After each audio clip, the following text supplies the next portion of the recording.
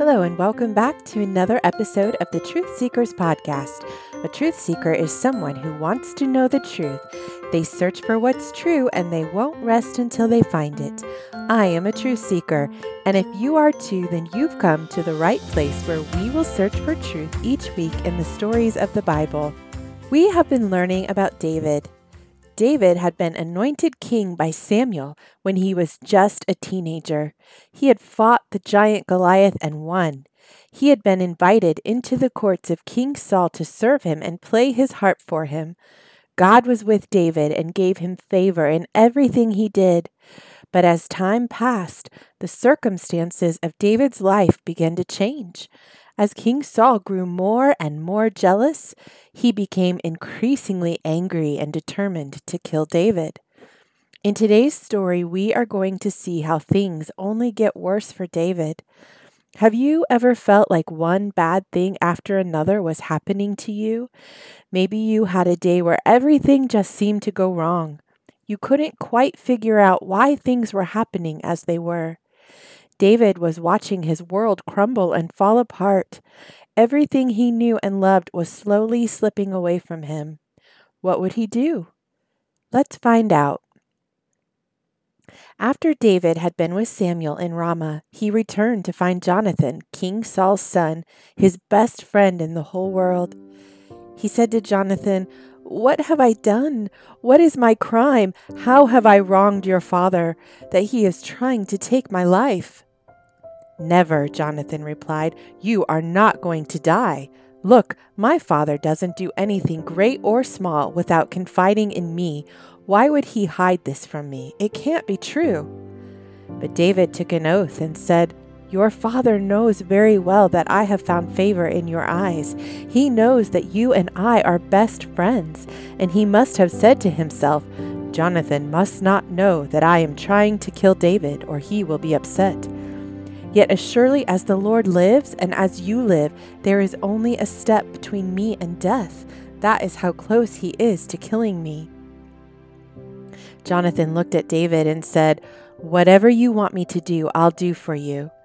So David said, "Tomorrow is the new moon festival, and I am supposed to have dinner with the king.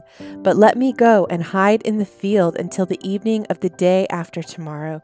If your father misses me at all and asks where I am, tell him, 'David asked my permission to hurry to Bethlehem, his hometown, because an annual sacrifice is being made there for his whole family.' If he says, 'Very well,' and does not get upset, then I am safe.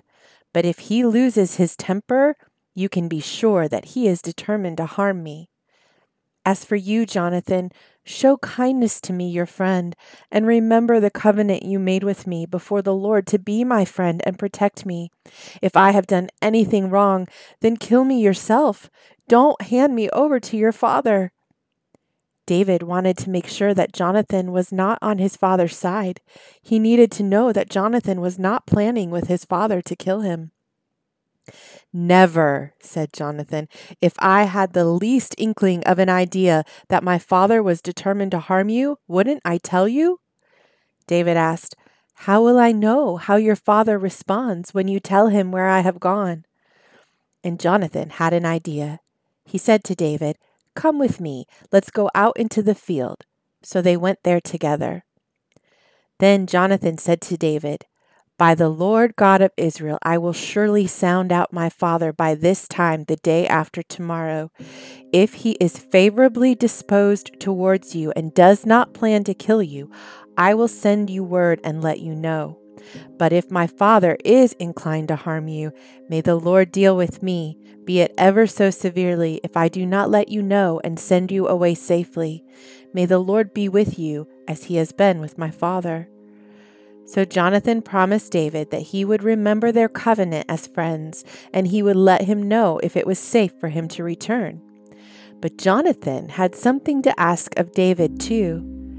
Jonathan said to David, "But please show me your kindness, like that of the Lord, as long as I live, so that I may not be killed. And do not ever cut off your kindness from my family, not even when the Lord has cut off every one of David's enemies from the face of the earth." Now let's stop here for just a minute. You might be thinking, what a strange thing of Jonathan to ask of David. Why would Jonathan make David promise that he would not be killed and to show kindness to his family? David was about to be on the run for his life from King Saul. What did Jonathan have to worry about? Well, let me tell you something about Jonathan. Jonathan was a very wise man. He knew that David would someday be king. He knew that his best friend David had the anointing of God and the Spirit of God living inside of him. Jonathan knew that David would be a great and mighty king one day, and when David was one day king, he would have the power to get revenge on King Saul and his enemies. But Jonathan wanted David to remember his kindness to him as his friend when he became king. Even though his own father was an enemy of David, Jonathan wanted to remind David that he would never be his enemy. He would always be his friend. So Jonathan made a covenant with the house of David, saying, "May the Lord call David's enemies to account." Jonathan was now under a covenant with David. Jonathan was safe in the friendship of David. No harm would come to Jonathan under the covenant he made with his best friend. So Jonathan had David reaffirm his oath to protect him as he would protect David out of love for him, because he loved him as he loved himself. They were as close as brothers. Then Jonathan said to David, "Tomorrow is the new moon festival. You will be missed because your seat will be empty at the table. The day after tomorrow, toward evening, go to the place where you hid when this trouble began and wait by the stone Ezel. I will shoot 3 arrows to the side of it, as though I were shooting at a target. Then I will send a boy and say, 'Go find the arrows.' Now listen closely. This will be the secret sign.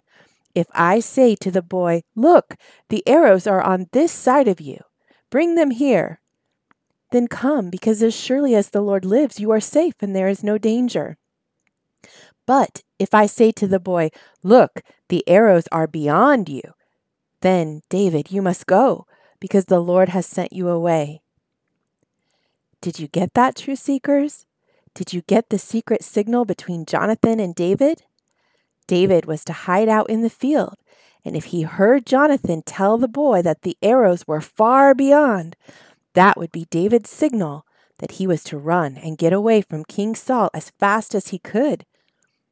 So David hid in the field on the night of the new moon festival.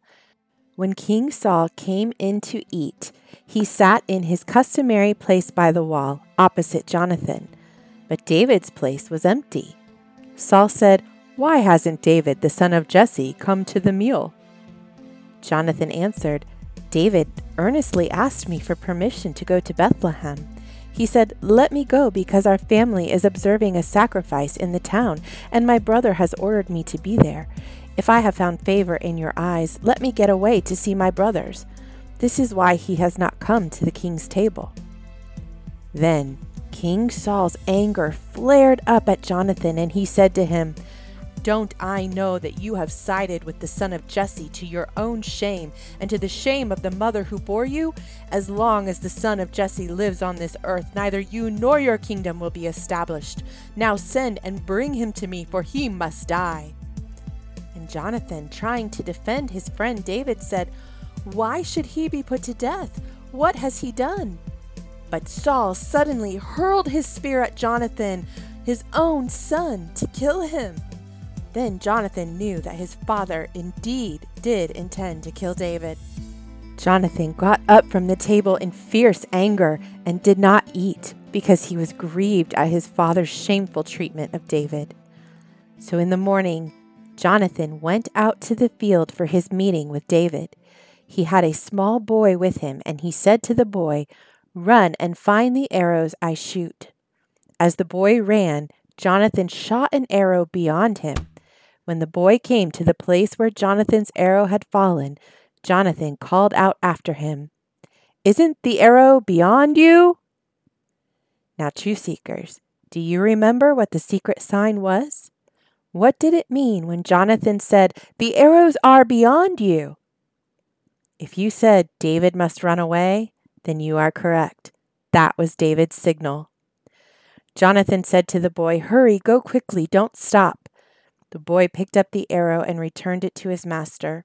The boy knew nothing of all of this. Only Jonathan and David knew what the secret sign was and what those words meant. Then Jonathan gave his weapons to the boy and said, "Go, carry them back to the town."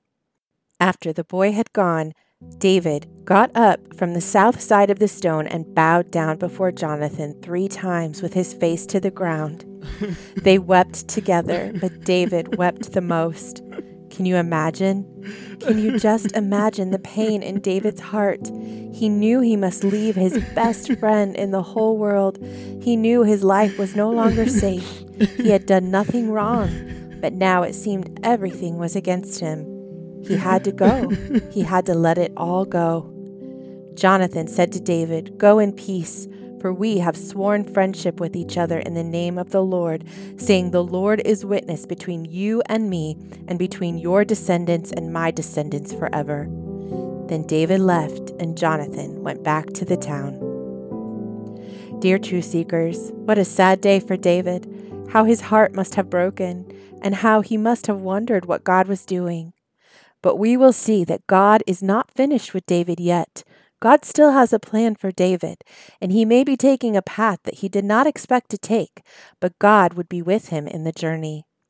One lesson we can learn from this story is the covenant that David made with Jonathan. Do you remember that a covenant is an agreement between 2 people? God had made a covenant with Abraham that he would be the father of many nations, and God kept his covenant to Abraham. God had made a covenant to Noah by sending a rainbow to show that he would never flood the earth again, and he kept his covenant. A covenant is a very serious agreement. David made a covenant with Jonathan in friendship that he would never harm or kill Jonathan, even though his father, King Saul, was out to kill him. In that covenant of friendship, Jonathan was safe.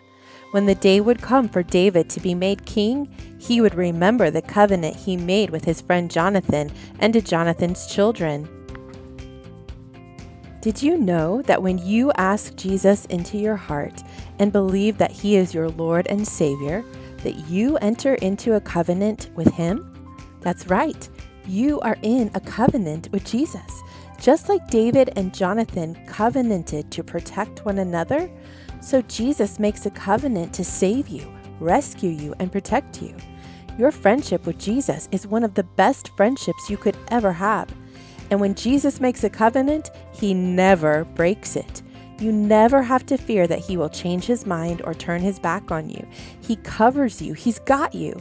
You are in a forever covenant with him. That should give you much peace, my friends. If you'd like to read today's story in your Bible, you can find it in 1 Samuel chapter 20. Stay tuned and be sure to listen to next week's episode. What do you think will happen to David now? Where can he go? He knows he can never go back to King Saul, but where is he supposed to go? What is he supposed to do now? We'll just have to keep reading to find out. Let me pray with you before we go. Dear Heavenly Father, we thank you that you have made a covenant with us. When we ask Jesus into our hearts and believe that he is our Lord and Savior, we come into covenant with you, where you promise to never leave us or forsake us. You promise friendship with us. You promise joy and peace and eternal life. Even though we may be walking through hard times just like David did, we can still trust even in those hard times that you are good and that you will always be with us. Thank you for sending your son Jesus to save us from our deepest, darkest sins. We could never be good enough to earn your love, but you offer it freely by giving your own son to die for us. We choose to accept your gift of Jesus in our lives, and we choose to enter into covenant with you. In Jesus' name, amen. Thank you for joining me today, Truth Seekers, and thank you all so much for leaving your reviews in iTunes. If you haven't had a chance to go and leave a review, I would appreciate it so much. It continues to help the podcast be found on iTunes as people are searching, and it gives a chance for others to learn about the gospel message and to know more about God and grow in Him too. Thank you so much, and I look forward to our time together next week.